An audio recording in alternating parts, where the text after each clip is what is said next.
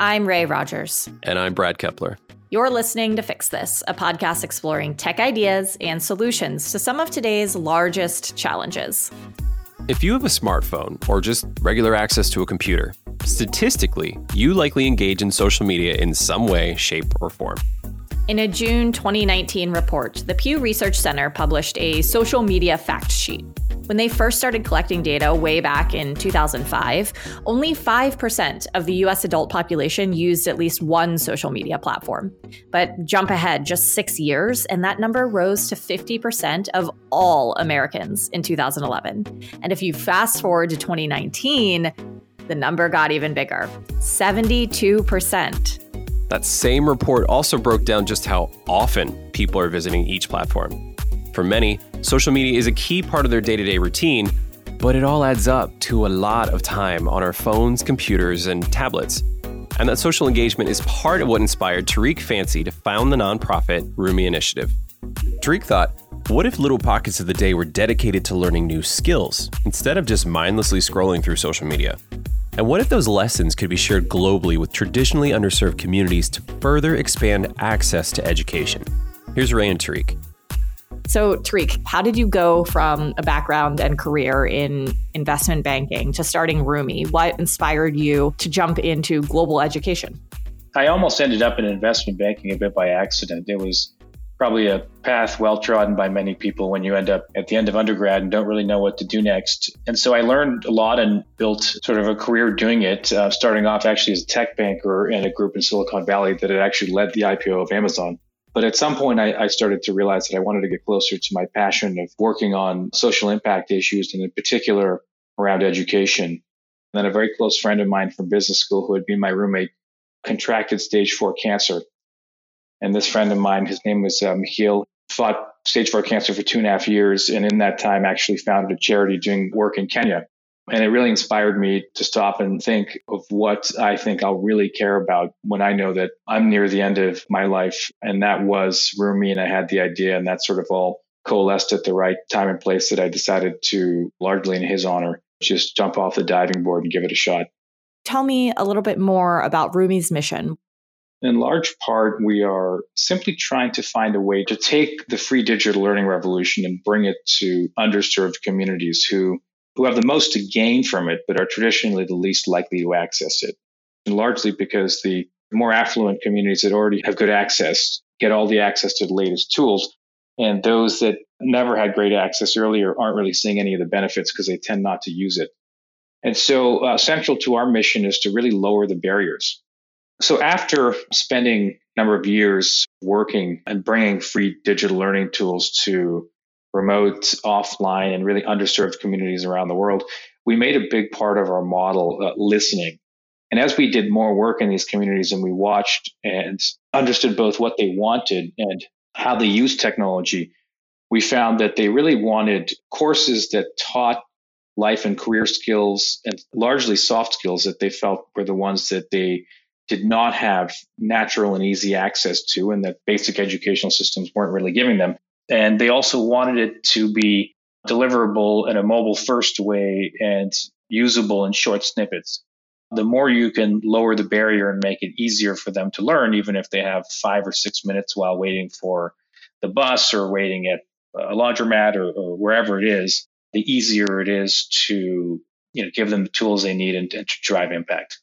Can you talk a little bit more about why Bytes? Was there any data behind this strategy, or why micro-learning? There's a few reasons why we're so bullish on microlearning. In general, the data shows very, very high engagement. Education has traditionally been focused very much on quality. And that's largely because you're in a formal educational setting and you don't really have a choice. Let's say it's a 1-hour lecture in a class in high school or university, and you're 7 minutes into that lecture. If it's boring, you can't really walk out and leave because you have societal expectations, parental expectations, you've paid tuition. It's a captive audience. And the technology space, by contrast, we found was very much focused on engagement. If you're creating TikTok videos, you know that someone has an option to just put down their phone or close the app in 1 second. So you don't really have a captive audience. And what we found was often education technology was sort of only focusing on the quality bit and not engagements. We've actually seen examples where people took textbooks and they digitized them into PDFs, and then they said, okay, great, now people can access it on their phone. In theory, that does count as education technology. In practice, you get zero engagement because no one really wants to read a textbook on their smartphone. Then you get social media. So they're very, very good at driving engagement and allows you to consume in small bits. But of course, the quality isn't really there.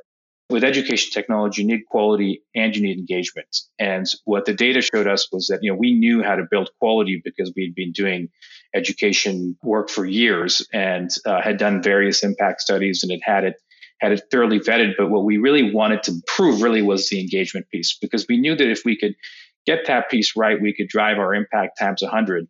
Do you have any metrics that you can share about how many different bytes are in the library, or how many learners you've reached, how many countries you're in?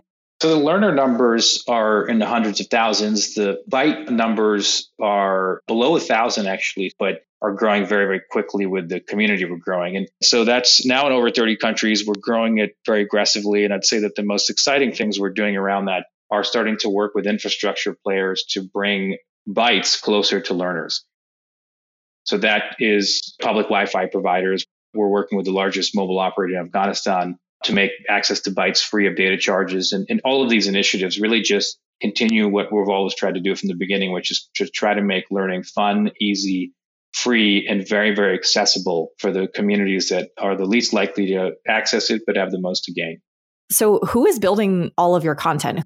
One, we have a large volunteer instructional design community.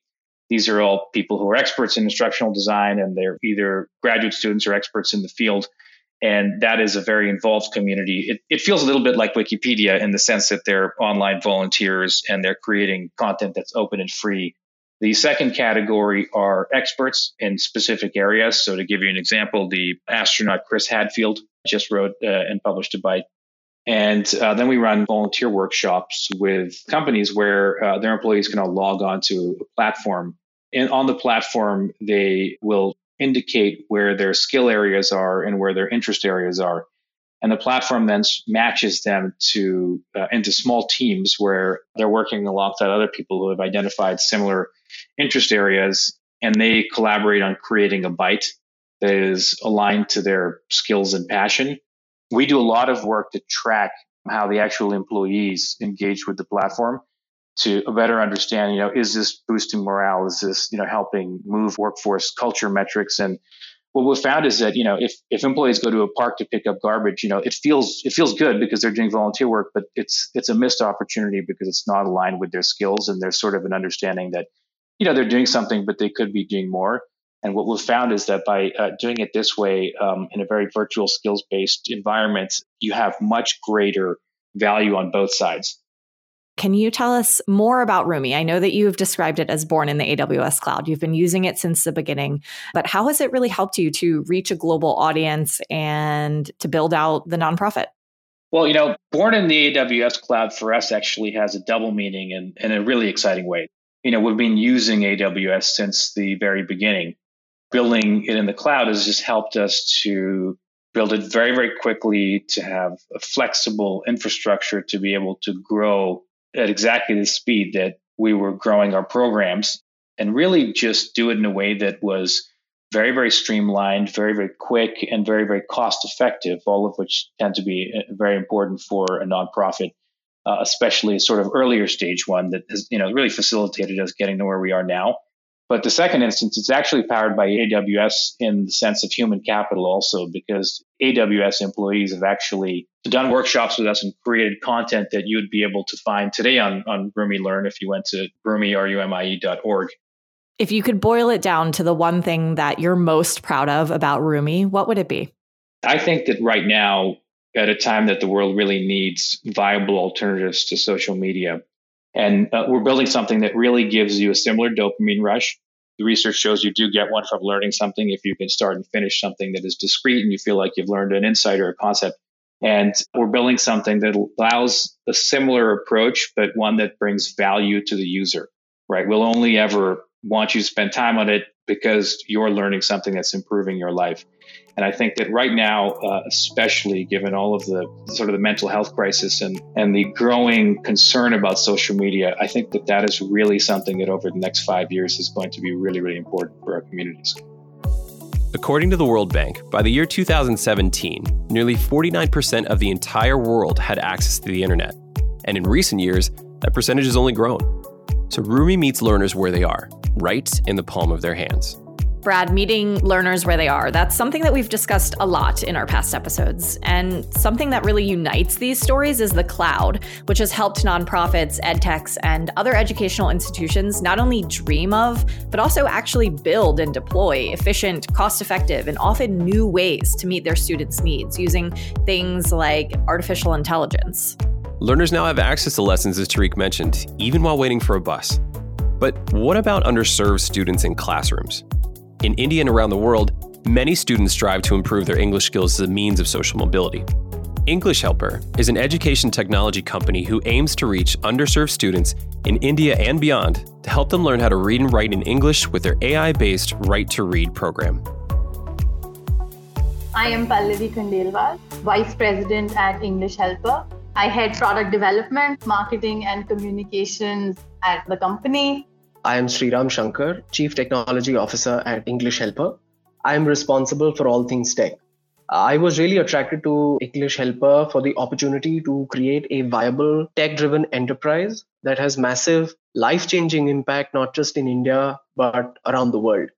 We are a social enterprise with a view to enable English literacy and develop English proficiency, focusing on underserved communities in India and the world. We focus on early stage learners, that is the K through 12, and we do this in a very scalable, sustainable way. Hundreds of different languages are spoken across India. It's an incredibly diverse country, and English is just one language that is spoken there. And it's a language that can often unite people from different geographies, and students who are able to speak English fluently have different economic opportunities and job prospects.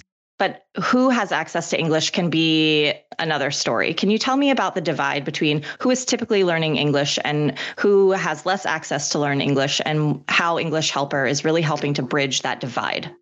One of the things that your question highlights a very important aspect of India's English capability.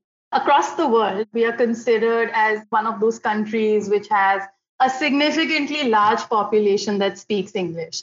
And we know that close to 150 million people here are reasonably proficient in English.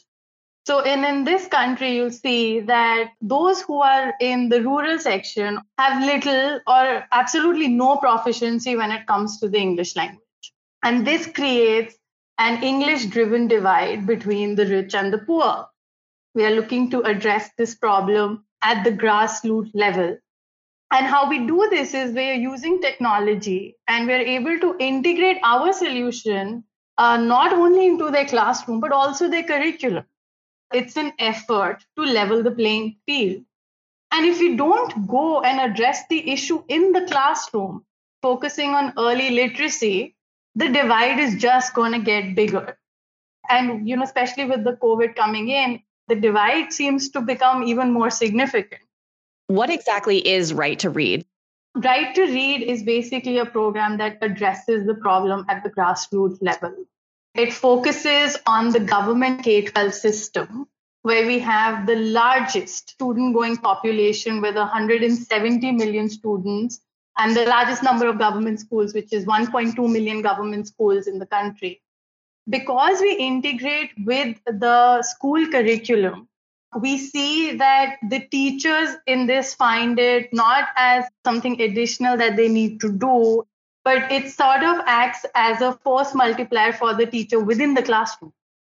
With the students, they seem to be a lot more attentive in the Write to Read class because they now get a chance to practice in the class in a much more interactive way. So to have this impact at scale, you have really grown significantly in the last few years. So you have to scale up your technology and scale up your product to handle all of that demand. Can you tell us a little bit about how you've grown over the past 5 or so years? We started with 100 schools and 20,000 students in partnership with American India Foundation. And at that time, we wanted to prove the concept. And soon after, once we were able to do that, we scaled to 5,000 schools with 1 million students. In 2018 onwards, we moved from there to 25,000 schools, impacting 8 million children. Now, our goal for 2021 was to reach 100,000 schools, impacting close to 20 million students. And what's interesting, Rachel, is this is almost 10% of the government school network.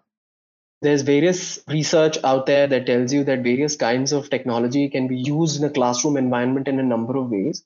But teachers overwhelmingly reject stuff that adds to their workloads, right? Who likes extra work? So we've recognized that, and we've tried to reduce change management and therefore barriers to resistance. These make it very easy, really, for the program to be adopted across a wide variety of use cases that you will come across in a country as diverse as India. We also work very closely with various partners, including not-for-profits, organizations that are already working with the government school system. We realize and recognize that our forte really lies in technology, in language learning, and executing and bringing all of this together. Some of the work related to dealing with government school systems we leave to our partners who are a lot better at it than us. So how is the cloud really helping you to meet this many learners and reach this many schools? This would not have been possible to do this without the cloud. Working with cloud providers like AWS makes it very efficient, very flexible, and very cost effective to take our solutions to millions of customers and learners.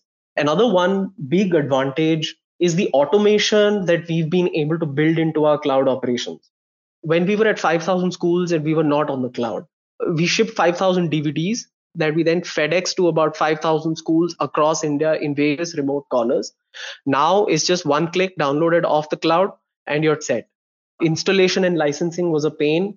We've reduced that to probably 10 minutes or less in order to get up and running with our solution, our product.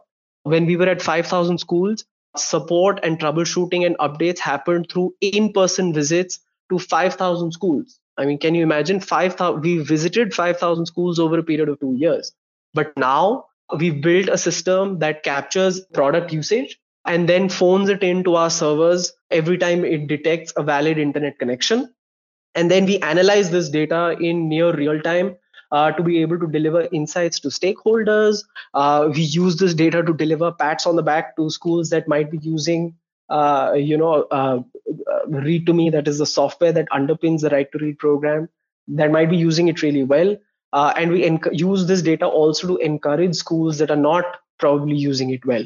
So we're able to support the entire program. We're able to troubleshoot in real time. This would not have been possible had it not been for the cloud. So Read2Me is an AI-based tool. Can you talk to me about what Read2Me does and how the cloud has really underpinned some of the work that you're doing under the hood? We train Read2Me to read any textbook. So whether it's the translation, we are able to localize it. Localization becomes an AI tool which really, really adapts to the needs of the user, especially from a local perspective. As part of the Right to Read program, the final version of Read2Me may be residing on your desktops or maybe present as an app on your phone, but ultimately it's phoning in a lot of that usage data back to our servers. Why are certain schools using it very effectively? Why are certain schools not using it effectively? What are the kinds of errors that they're saying? And we are able to see this in a near real-time kind of basis. Has the pandemic at all changed how you're doing business or how you're approaching this challenge? And can you talk a little bit about how you're going to scale even larger in this time? For students coming from low-income families, school being shut, unfortunately, also means education is shut for them. So when we started looking at the COVID-19 situation, we are giving government schools and governments the solution to not only give the students access to Read2Me in their hand, but also take their classes virtually. So teachers can also now teach using Read2Me on a virtual platform. There's still a large number of students out there who probably still don't have access to smartphones, don't have access to the right kinds of connectivity. We have a mandate from the government to roll out the Right to Read program in all 10,000 schools in Sri Lanka. And we're working with microfinance companies really to see if they can provide libraries of devices so students can share devices across families. In other states, like the Indian state of Himachal Pradesh, we ran a 2-year pilot, and now the government has given us the go-ahead to implement across their entire school system in the entire state. And all of this is being done in a very affordable manner. From the bus stop to underserved students, the cloud's ability to help organizations scale with cost-effective learning solutions will ultimately help improve access to quality education all around the world. Thank you to our guests Tariq, Pallavi, and Sriram. To learn more about AWS for education, visit aws.amazon.com/education. And thank you for tuning in. If you liked today's episode, please help us spread the word by rating the show, sharing this episode with your friends and your family, and subscribing for more stories. We'll catch you on the next one.